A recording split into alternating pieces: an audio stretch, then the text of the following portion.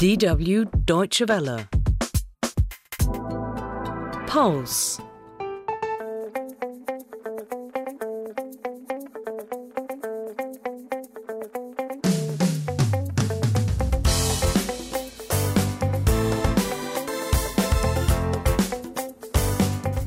Hello and welcome to this week's jam-packed edition of Pulse. I'm Wanjiku in Bonn, Germany.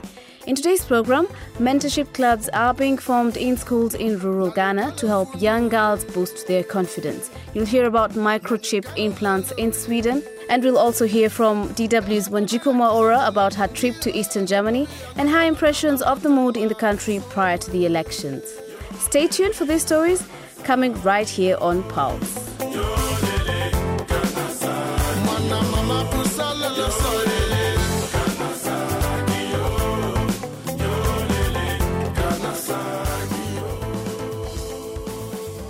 Activists have noted that many young girls living in rural communities in Ghana appear to have low confidence in themselves. Now, this low self-confidence can block a girl's chances of advancing in a patriarchal society like Ghana. In academia, for instance, educationists say lack of self-esteem among girls has affected their performance. And to break this cycle, two girls, Portia Derry and Angela Seidu, are mentoring younger girls in schools by forming mentorship clubs which seek to advance the status of girls from low-income communities in Ghana. In their view, mentoring is the best tool to get the females and their male colleagues to move towards a more positive future. Our reporter Maxwell Sook went to find out more. Attention! Artists! Attention! Eyes closed. The morning prayer. Abdullah Emmanuel Swabida is directing the students' morning parade at the Chogu Demonstrations Junior High School. Emanuela is just 14 years, but she has already led the assembly parade several times.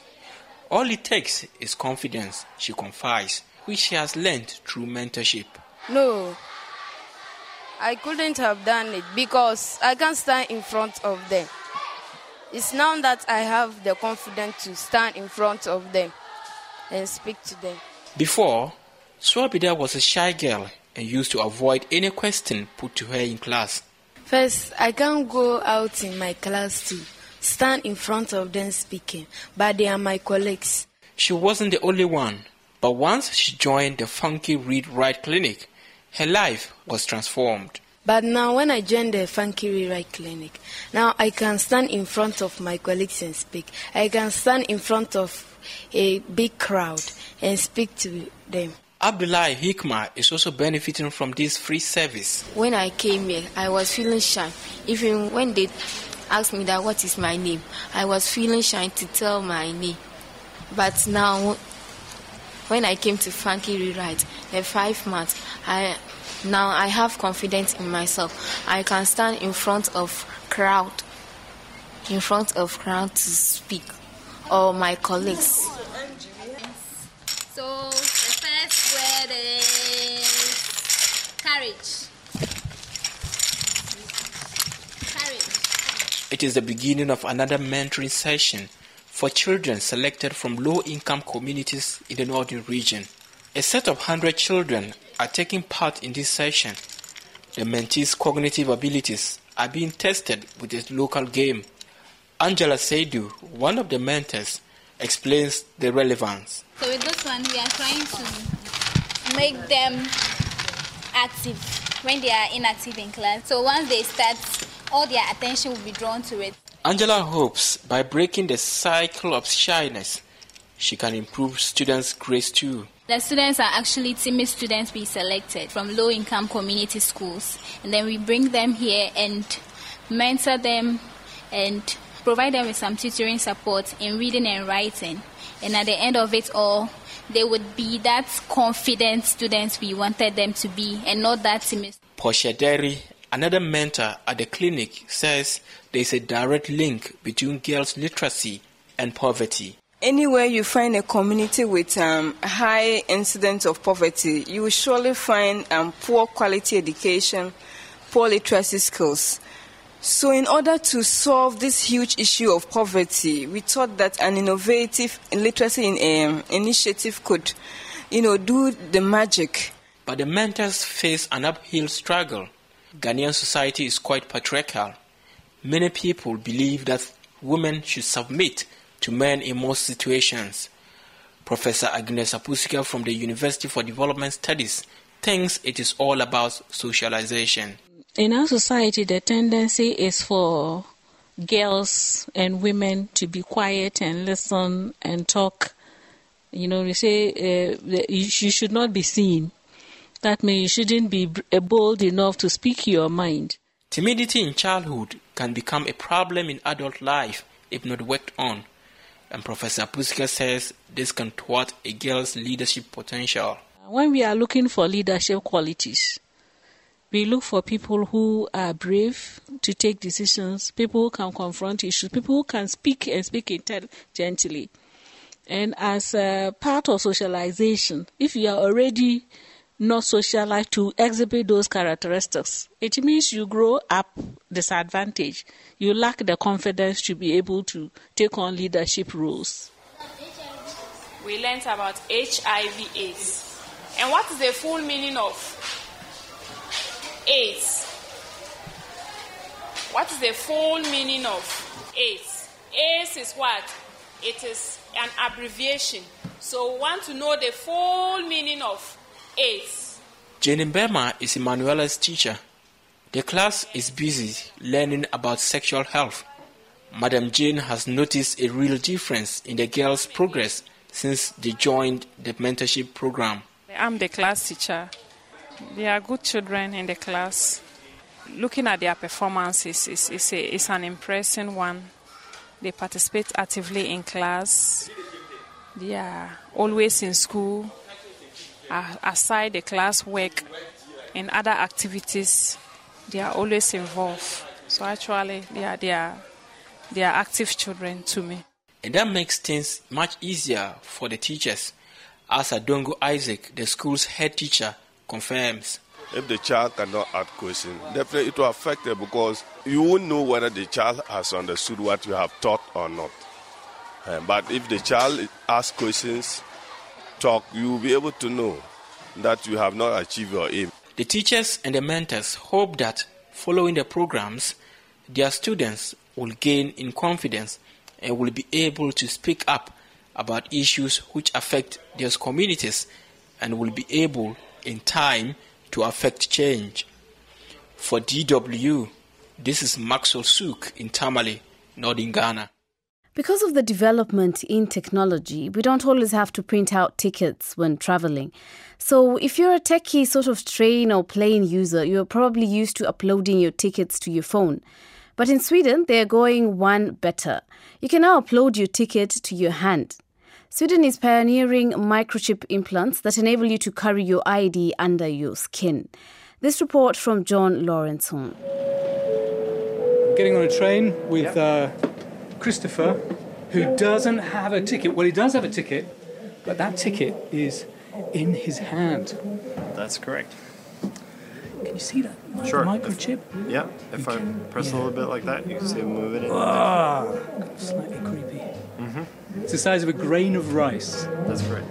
I've got you under my skin. I've got you. When the conductor comes to check his ticket, he holds up his hand and the conductor swipes it with her smartphone.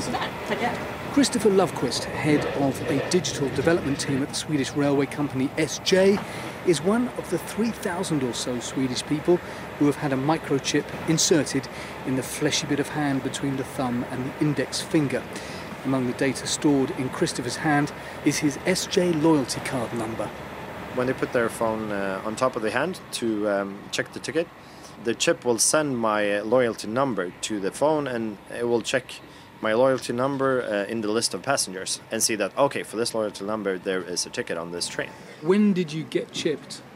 Must have been maybe 2 months ago now. Did you hesitate at all? Did you think, do I really want to do this?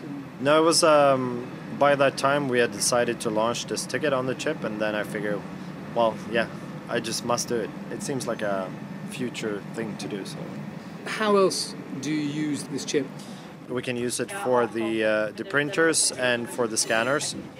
And so you just swipe it over the printer and... Yeah, instead of using my card, my ID card, I can use the chip. And then you can use it at the gym. It's just that my colleagues do, but I haven't been to the gym since I got this implant. I tried so not to give in. I said to myself, this affair never will go. A member of staff at the Stockholm startup hub Epicenter enters the building by swiping his hand over a sensor at the door. Some 150 of the people who work for the different companies based here have chip implants, including most of the people who run the place. It's the first time in the world there's been a concentration of chipped employees like this. I asked Patrick Mesterton, Epicenter's co-founder and CEO, if these chips would provide information about employees to their employers. Not more than it is by using a credit card or your normal key fob. There's no GPS tracking and there's no one sitting and surveilling and looking at, did John enter this door or exit that door? Is he spending time on the toilet? None of that whatsoever. It's obviously a possibility, isn't it? I think over time anything is, right? Technology is growing at exponential speed, so whatever's here now, you never know what that's going to look like in 3 to 5 years. The sun beats down on blonde, tan people with glasses of rosé chatting in a garden. Inside, a tall, bearded man with tattoos and holes in his earlobes that might remind older listeners of the round window in Play School pulls on a pair of sterilised rubber gloves. Johan Osterland is a body hacker, his term. Of all the chips in all the left hands in geekdom, he has inserted most of them. Another 20 at this wine and chip party. So I'm just applying blunt force to the area to kind of numb it out and stop the brain from sending synapses from that area. Hasn't even started yet. That's it. Super quick. It hurts a bit and there's a little bit of blood. A whole drop. You felt that, huh? Yeah, I felt it. Yeah. It's quite a big blade going in your hand.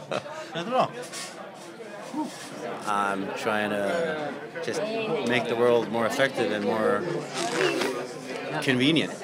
Everyday interaction with digital surroundings shouldn't be analog, should be digital. Where do you see this going? No limits, basically. The only limits right now is bureaucracy. Are we on our way to becoming hybrids between human beings and robots? I mean, this was super extreme when I started talking about it 3-4 years ago. Like, oh, you're going to be tracked, Big Brother, CIA, NSA, KGB. And now it's in the common room. I mean, you're talking about, oh yeah, I heard about that. You can open your doors, ride the train, pay for stuff. So making that transition from extreme to not as usual, kind of day to day, that's going to put the super extreme one step closer to the middle, right? The next stage, making the rest of the Swedish travel system cyborg compatible so you can enter the Stockholm underground with a wave of your electronically enhanced hand. John Lawrenson, DW, Stockholm. Under my skin.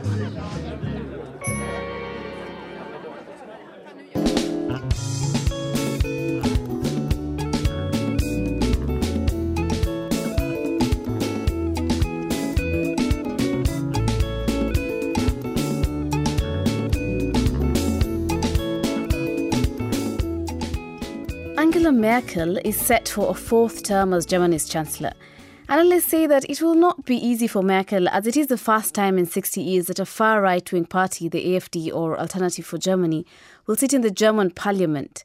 Our very own Wanjiku Mwaura, together with colleagues from the various African services here at DW, went on a tour ahead of the German elections to different parts of eastern Germany, where the AfD polled as much as 27% in states like Saxony. So how did the tour go? And what were Wanjiku's impressions of the mood in Germany prior to the elections? First of all, it was a lot of fun being with my colleagues on the road, but also a lot of work. And some of the things that we observed on our trip was how the different areas were aligned to the different political parties. So, for example, one of the areas that we visited, Bitterfeld, that is in eastern Germany, is special, first of all, because they booed Angela Merkel while she was there delivering her campaign speech. But the other thing that we noticed was also how other parties like the far-right party AfD was able to put their posters in good time, something that we had not observed back here in Bonn. Now, Germans have voted and the results are out. From what you've gathered from your trip so far, can this be reflected in the results that we have? Yes, definitely. So Bitterfeld was one of our first stops.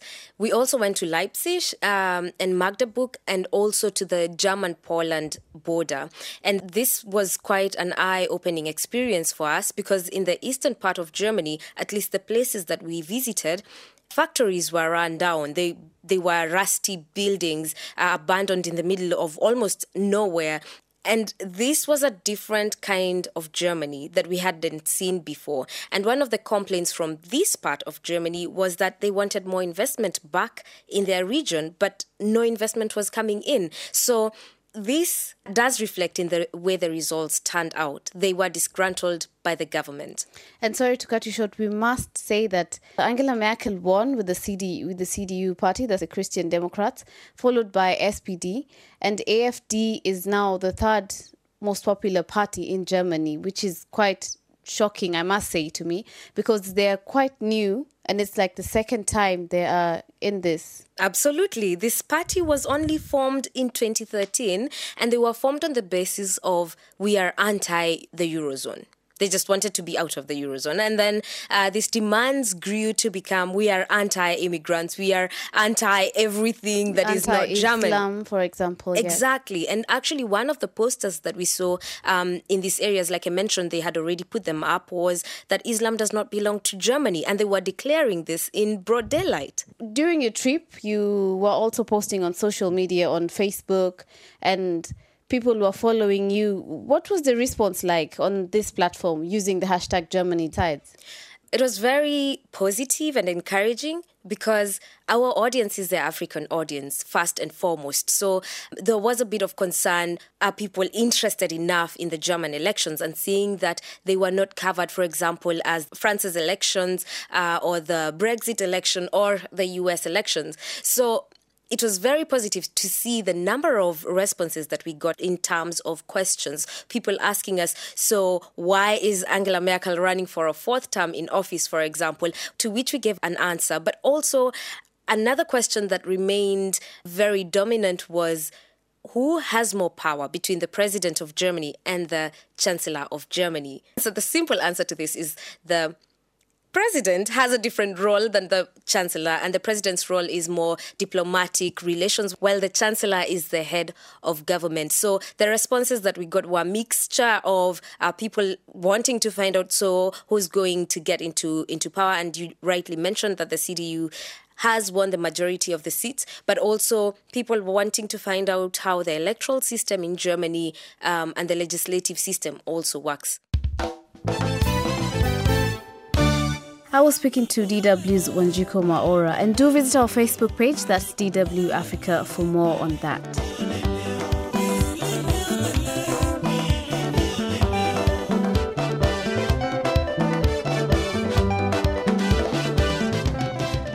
That's all we had time for in this week's edition of Pulse. We hope you've enjoyed the show. Don't forget to follow us on Facebook by visiting DW Africa, and make sure to leave your comments and feedback. Many thanks to our studio team, and thank you for tuning in. Join us again next week for another edition of Pulse. I'm Eunice Wanjiru, wishing you a great week ahead.